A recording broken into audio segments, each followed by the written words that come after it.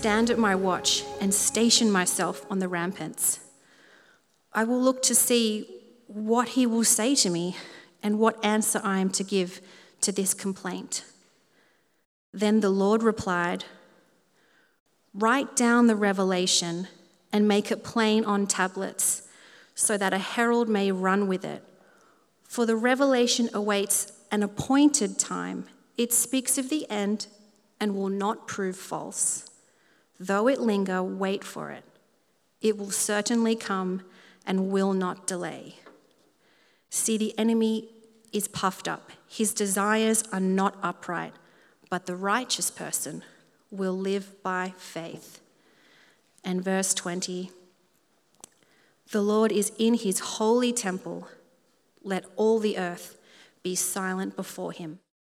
How do you trust God when life is hard? You know, one of the hardest places to be in the entire world is the waiting room of a hospital.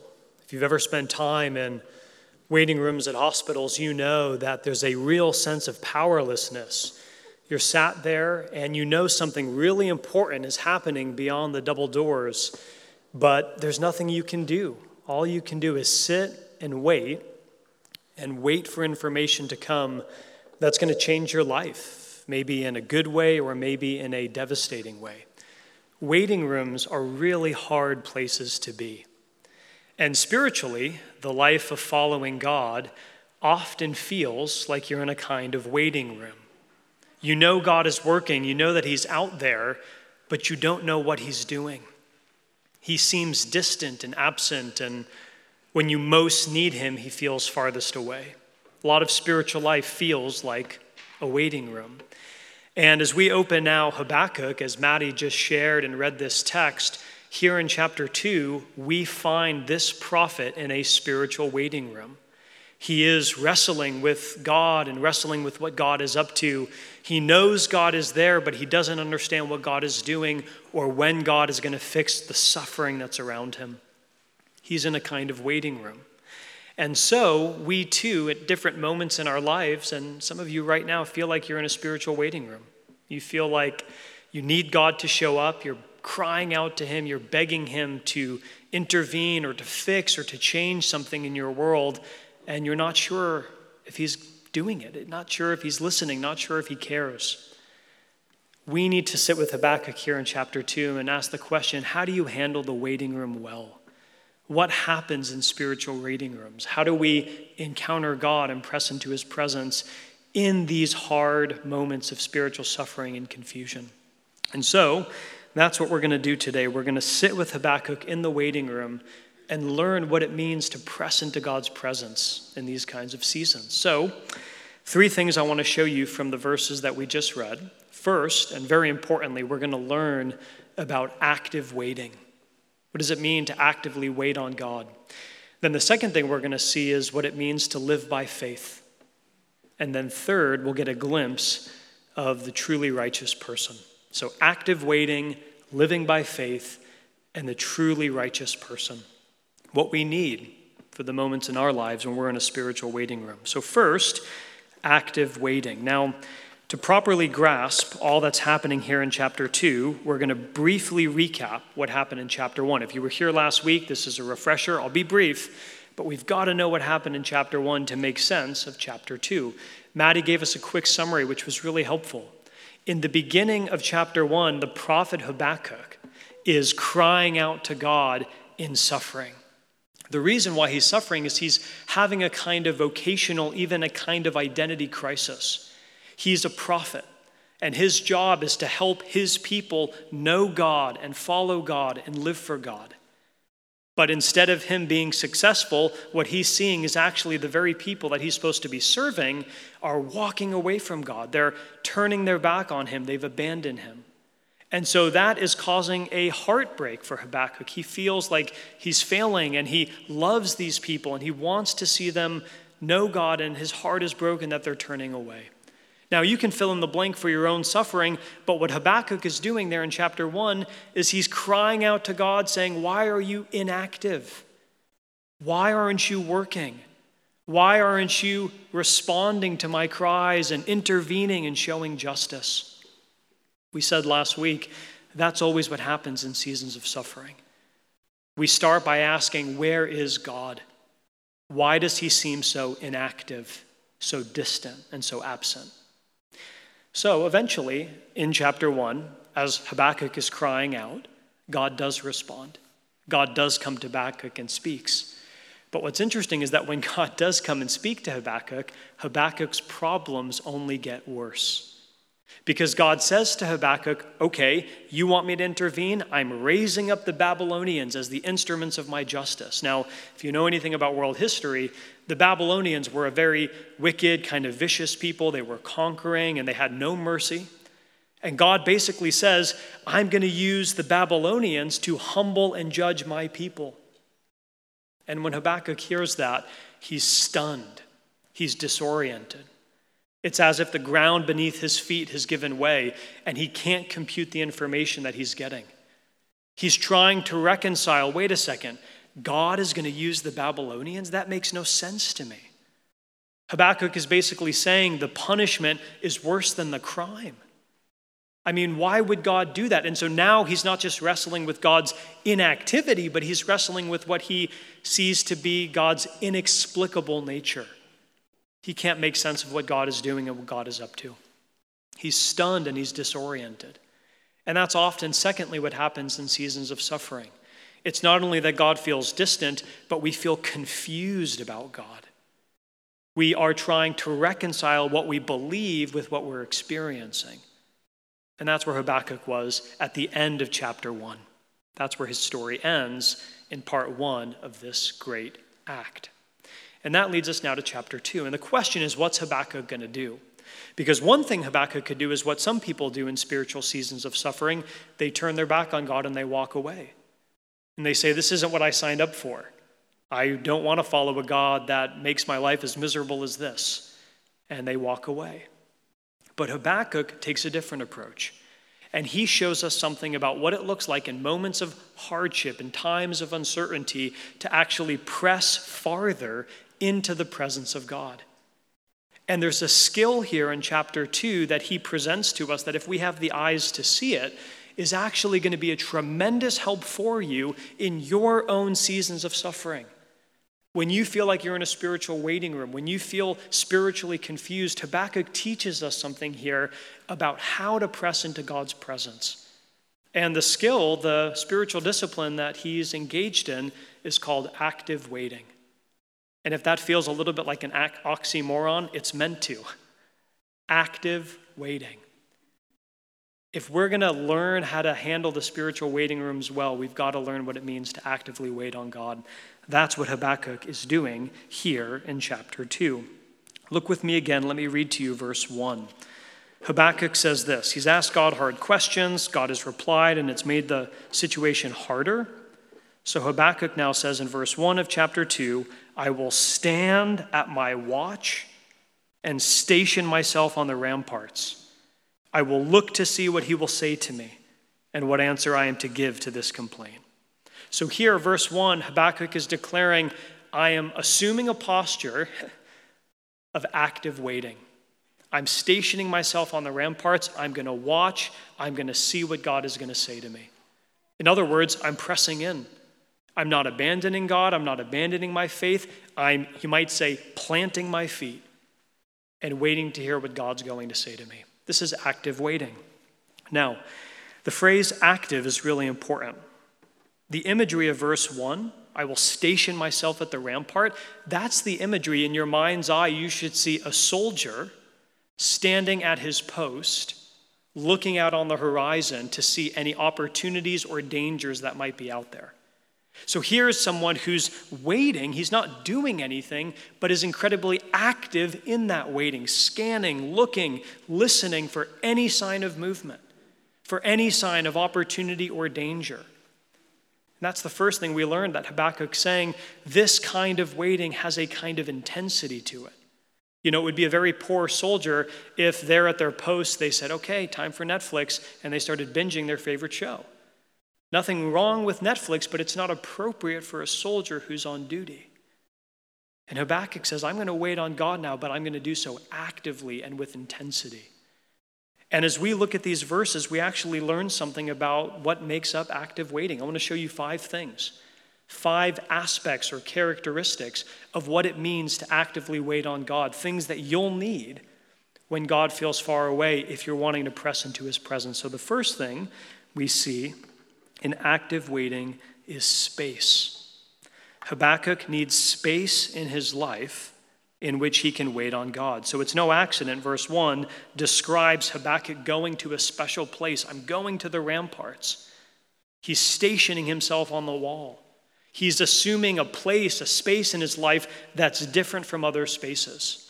And if you're going to actively wait on God, something you'll need, something I need to cultivate is space to do so. Now, I mean that physically. Do you have any space in your life where you go to meet with God? For some of you, that could be your sofa with a cup of tea nearby. For others, to meet with God and to have some quiet, the last place in the world is your flat. And so you've got to get to a nearby cafe or a bookshop. For others, it's being outside on a hike or in a park.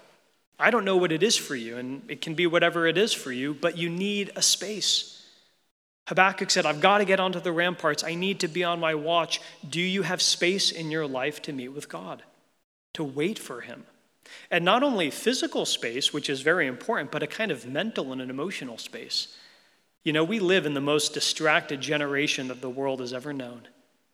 And so even if you have that space, sometimes we're more occupied by alerts on our phone than we are listening for how God might speak to us. So sometimes, and again, I'm not anti-technology, but we need to consider, how do we limit distraction and create ways to encounter God? And it might mean phone off or phone at home. The mental space, the emotional space, the physical space. But Habakkuk says, I need to meet God, so I'm going to the ramparts. Where is your rampart? Where's your space to encounter him? So that's the first thing. The second thing that we learn about active waiting is patience and persistence. Really 2 things, second and third. Patience and persistence. Patience is very hard. If you're anything like me, you are an impatient person. And so much of spiritual life requires patience because God operates on his own timetable, not ours. God is more than capable of answering your prayers faster than Amazon Prime, but he often chooses not to. He often operates at his own schedule, and that's usually slower than we'd like him to be. There are a lot of reasons for that. But following God and pursue him in the waiting room, this experience that Habakkuk has, it's an act of patience. It's an act of real waiting. It's a component of spiritual life, but not just patience, also persistence. I want to show you. If you look at verse 1, Habakkuk says, I'm going to the ramparts, I'm going to wait, God's going to speak to me. And then verse 2, God does reply. We'll get there in a second. But here's the key. We don't know how much time elapsed between verse 1 and verse 2. It might have been an hour, or it might have been a decade.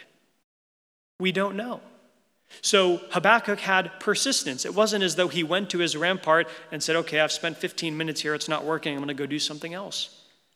It's day after day, persistently building in the habit of saying, I'm going to show up and I'm going to wait for God to speak. Patience and persistence. So what have we seen so far? He gets into a space, he's exercising patience, persistence, and then fourthly, expectancy. Expectancy.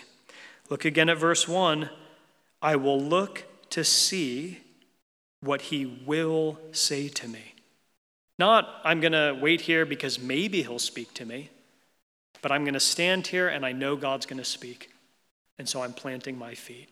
Habakkuk actually has a real spirit of expectancy. He expects God to answer his prayer. He expects God to meet him, to reveal himself to him.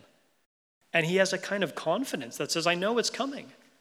Now, expectation or expectancy, by the way, isn't arrogance. It's actually confidence in the power and the goodness of God. When God's child, when a person following God says, I know you're going to speak to me, that's not a sense of entitlement. That's being God's child. Recognizing that he's a good father who wants to give good things to his children. There's an old hymn that says, Thou art coming to a king. Large petitions with thee bring. because his grace and power are such that none can ask too much. I mean, do we live with that kind of expectancy? I don't know how and I don't know when, but I know he's going to speak. I know he's going to meet me. That's part of active waiting. So space, patience, persistence, expectancy, and then finally, importantly, Scripture. The way in which Habakkuk knew God would speak to him was through God's word.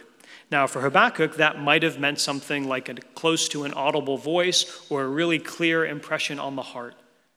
But for many of us, the main way that God is going to speak to you is through Scripture. Scripture, the Bible, is God's word. And the way in which oftentimes we hear him, the way he guides us, the way he leads us, is through the word that he's given. And that means actively waiting on God requires Scripture. It requires having rhythms and practices in your life in which you encounter the Bible. Whether it's reading through chapters with a schedule or meditating on smaller chunks. And I want to say, it's not just this practice of, okay, I'm going to read the Bible and everything's good, but it's waiting for the Spirit of God to come as you're reading the Bible. And sometimes what happens is you're reading a passage or you're thinking about a verse, maybe you've read it 1,000 times before. And then all of a sudden the Spirit of God comes down. And it's like electricity, lighting up the truth of that passage, and it illuminates your soul. That's what Habakkuk was waiting for. I know God is going to speak to me. He's going to give me his word. It's going to give clarity and vision and direction. And so Habakkuk is waiting, and for us, that active waiting means getting into Scripture. So, active waiting. Do you have space in your life? Are we cultivating both patience and persistence with a spirit of expectancy, with Bibles nearby, waiting for the Spirit to come? This is what Habakkuk is doing. And I promise you, friends, if you follow God for any length of time, there will be moments and seasons in your life that feel like a waiting room. And this skill that Habakkuk shows us of active waiting is essential for pressing into his presence rather than walking away in those moments of spiritual confusion and hardship. But some of you listening, you say, well, why should I bother? I mean, God can speak to me whenever he wants, so why do I have to actively wait on him? Why doesn't he just speak to me and tell me what to do or answer my questions? Why is active waiting such an important discipline? That leads us to point 2 of our sermon. The second thing we learn, God is calling Habakkuk to live by faith. And this is why the waiting room matters. This is why actively waiting on God is so key. Because it's in the waiting room, it's in actively learning to wait on God that faith is cultivated and faith is deepened.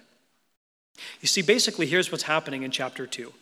Habakkuk says, God, I'm going to wait. I know you're going to speak to me. I'm actively waiting on you.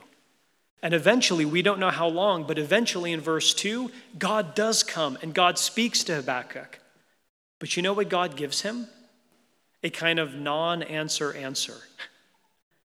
This is beautiful and so frustrating.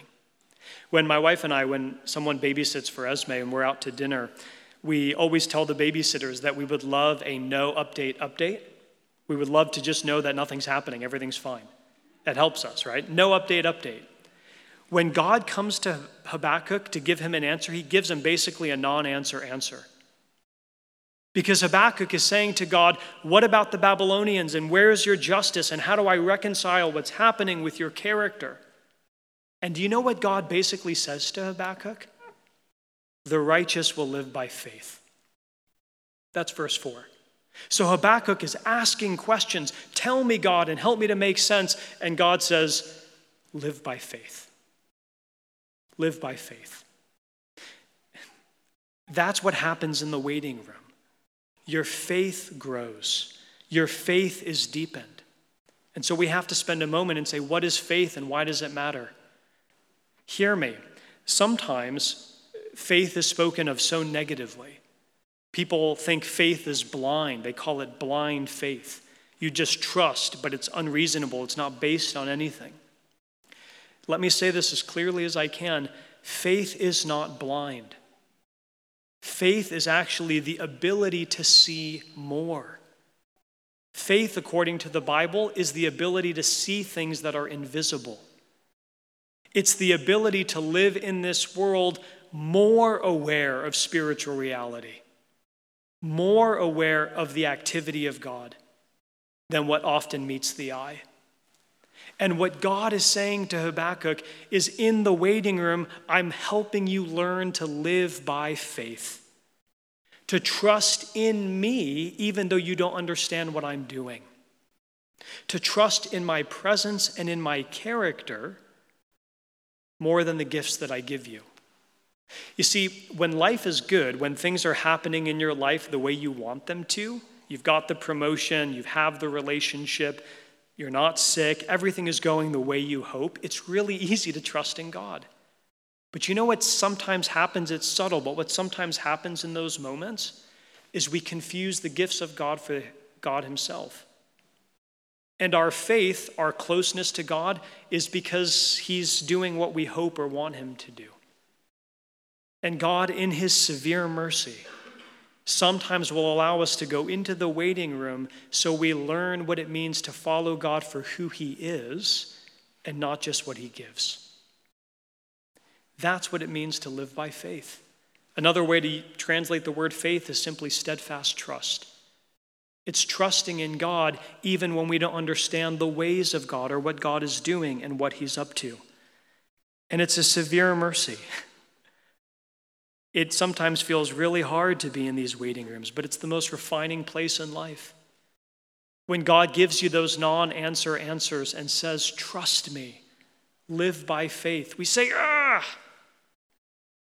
But it's in those seasons that our faith is being formed and deepened and strengthened, and we're learning what it means to follow God for who he is and not just for what he gives. That's what Habakkuk was learning, what it meant to live by faith. And that's why verse 20, the last verse that Maddie read during our scripture reading, that's why verse 20 matters such a great deal. Because here's God coming to Habakkuk and saying, you've brought all these questions, I know you're struggling, but here's the answer. Live by faith. Learn to trust me. And what does that lead to? At the very end, in verse 20, Habakkuk says this, the Lord is in his holy temple. Let all the earth be silent before him. Do you know what Habakkuk is saying? Basically, the Lord is in his temple. Here's what he's saying. God is right where he should be, and everything's okay. You see, what is God's temple? It's the place of his rule. It's the place of his reign. In seasons of suffering, it feels like God dropped the ball on running the world. When your life is falling apart, when everything is hard, you often feel like God was sleeping when he should have been paying attention to your life. But here, as Habakkuk is now being challenged to live by faith, what he realizes, no, wait a second, God is on his throne. Whatever is falling apart, even despite appearances, God is reigning. He's in his temple. He's the king. And there's no situation that has escaped his notice. There's no problem that's too big for him. And even though I may not understand it, he's right where he needs to be, and the world is under his control. He's in his temple. So the image of temple in verse 20 is about God's power. He's king. He's where he should be. But also the image of temple, and this is so important, is an image of grace. Because what is the temple? The temple was the place where you could go to meet with God. You see, God in all of his holiness, you can't just show up. You need a mediator. You need a way to encounter him. And so the temple is the place where sacrifices are made and worship takes place so that the human beings can encounter the living presence of God. So it's not just the place of God's power, it's also the place of God's grace. And Habakkuk now, as the chapter ends, has this vision of God in his temple, and he says, this God, who I don't always understand, is accessible and close, even and often despite the circumstances of my life. The Lord is in his temple. So let's keep silent. That doesn't mean shut up. It means let's worship. It means let's humbly bow the knee to this God that we don't always understand, but he's on his throne. Now that's where chapter 2 ends. And that leads us to the final point of our sermon. Habakkuk is showing us active waiting. He's given this invitation to live by faith, but here's where it leaves us now with a big question. What about us? I'll be perfectly honest with you, and I've had to spend a couple of months wrestling with Habakkuk, getting ready for this series. And what I know as I look at my own life is I often do not actively wait on God the way I should. Sometimes I lose patience, or I'm distracted, or I'm just frustrated. I look at what's happening in the world or in my life, and I say, and I move on. I don't press into God's presence. And also, I know that my faith is not as strong as it should be. Rather than pressing into God's presence, I fritter around with distractions, and my faith withers and wanes. Maybe you do too. And so I look at this invitation, and I say, yeah, that looks good, but the honest truth is I don't actively wait on God. My faith isn't growing in the waiting room, it's waning. I often fail precisely where I see Habakkuk's example. And that's true. We often do fail. But thanks be to God, there's one who didn't fail. Look again at verse 4. The righteous person will live by his faith. The truly righteous person lived and died by his faith. You see, you and I don't always live by faith the way we should, but thanks be to God that there is a truly righteous person who lived with steadfast trust in God his Father. You see, Habakkuk, in his moment of suffering, he went to his space, he went to his ramparts, and he waited on God, he asked hard questions, and he waited for God's response. But the Lord Jesus didn't go to the ramparts, he went to the garden. That was Jesus' space, the Garden of Gethsemane. And he, in his night, in his moment of intense agony and suffering, didn't stand on the rampart, but Jesus knelt in the garden. And he too, like Habakkuk, cried out to God with hard questions. But he got not only a no answer, he got no answer at all. But there in the garden, Jesus, with perfect faith, with perfect steadfast trust in God his Father, says, take this cup away from me. If there's any other way we can do this, yet not my will, but yours be done. Steadfast trust, surrender. And he gives himself up to the way of the cross. And Jesus as Savior, and Jesus as hero, Jesus as the truly righteous person, goes to the cross and he dies. For what? For all the times that impatience gets in the way of our actively waiting on God. He goes and he dies for us. Why? Because our faith is never as strong as it could be or should be. But he dies as our Savior. He dies as our substitute. He dies in our place. In other words, Jesus is the truly righteous person who lived by faith. He's the one who gave himself up for you. And when you see him kneeling in the garden, you know what happens? I mean, when your eyes are fixed on Jesus and you see his sacrifice and surrender, slowly but surely, our faith starts to grow. And we can say, I don't know what God is up to, but if that's how much he loves me, and if that's what he was willing to do for me, I can trust him. You see, Habakkuk saw God in his temple, but Jesus is the temple come to earth. Jesus is the king. And with the eye of faith, we begin to see that despite appearances and often contrary to what it feels like, Jesus is on his throne. And he meets us with love and grace. He loved you so much that despite your failings and shortcomings and your impatience, he was willingly and joyfully glad to die for you. And that's what he did on the cross. That's what he did in surrender. When you see that, as you see Jesus kneeling in the garden for you, you can stand on your rampart today, growing in faith and actively waiting for God, trusting in him as your gracious King. So let's do that now. Let's come and actively wait on God because of what Jesus has done. Let's pray. Our God, thank you for these really important lessons and ideas from Habakkuk 2. But it's our prayer now as we're your people, as we gather this Sunday. Lord, we need much more than information. We need to encounter you. Many of us right now need you. We need you to speak. We need you to meet us. And so may this moment, may this space today be a place for active waiting. May we hear from you. May we grow in faith because we look to Jesus, because we see his perfect faith, his perfect surrender for us. May looking at him today increase our faith, build us up, and help us to follow you even when life is hard. We pray this together in Jesus' name. Amen.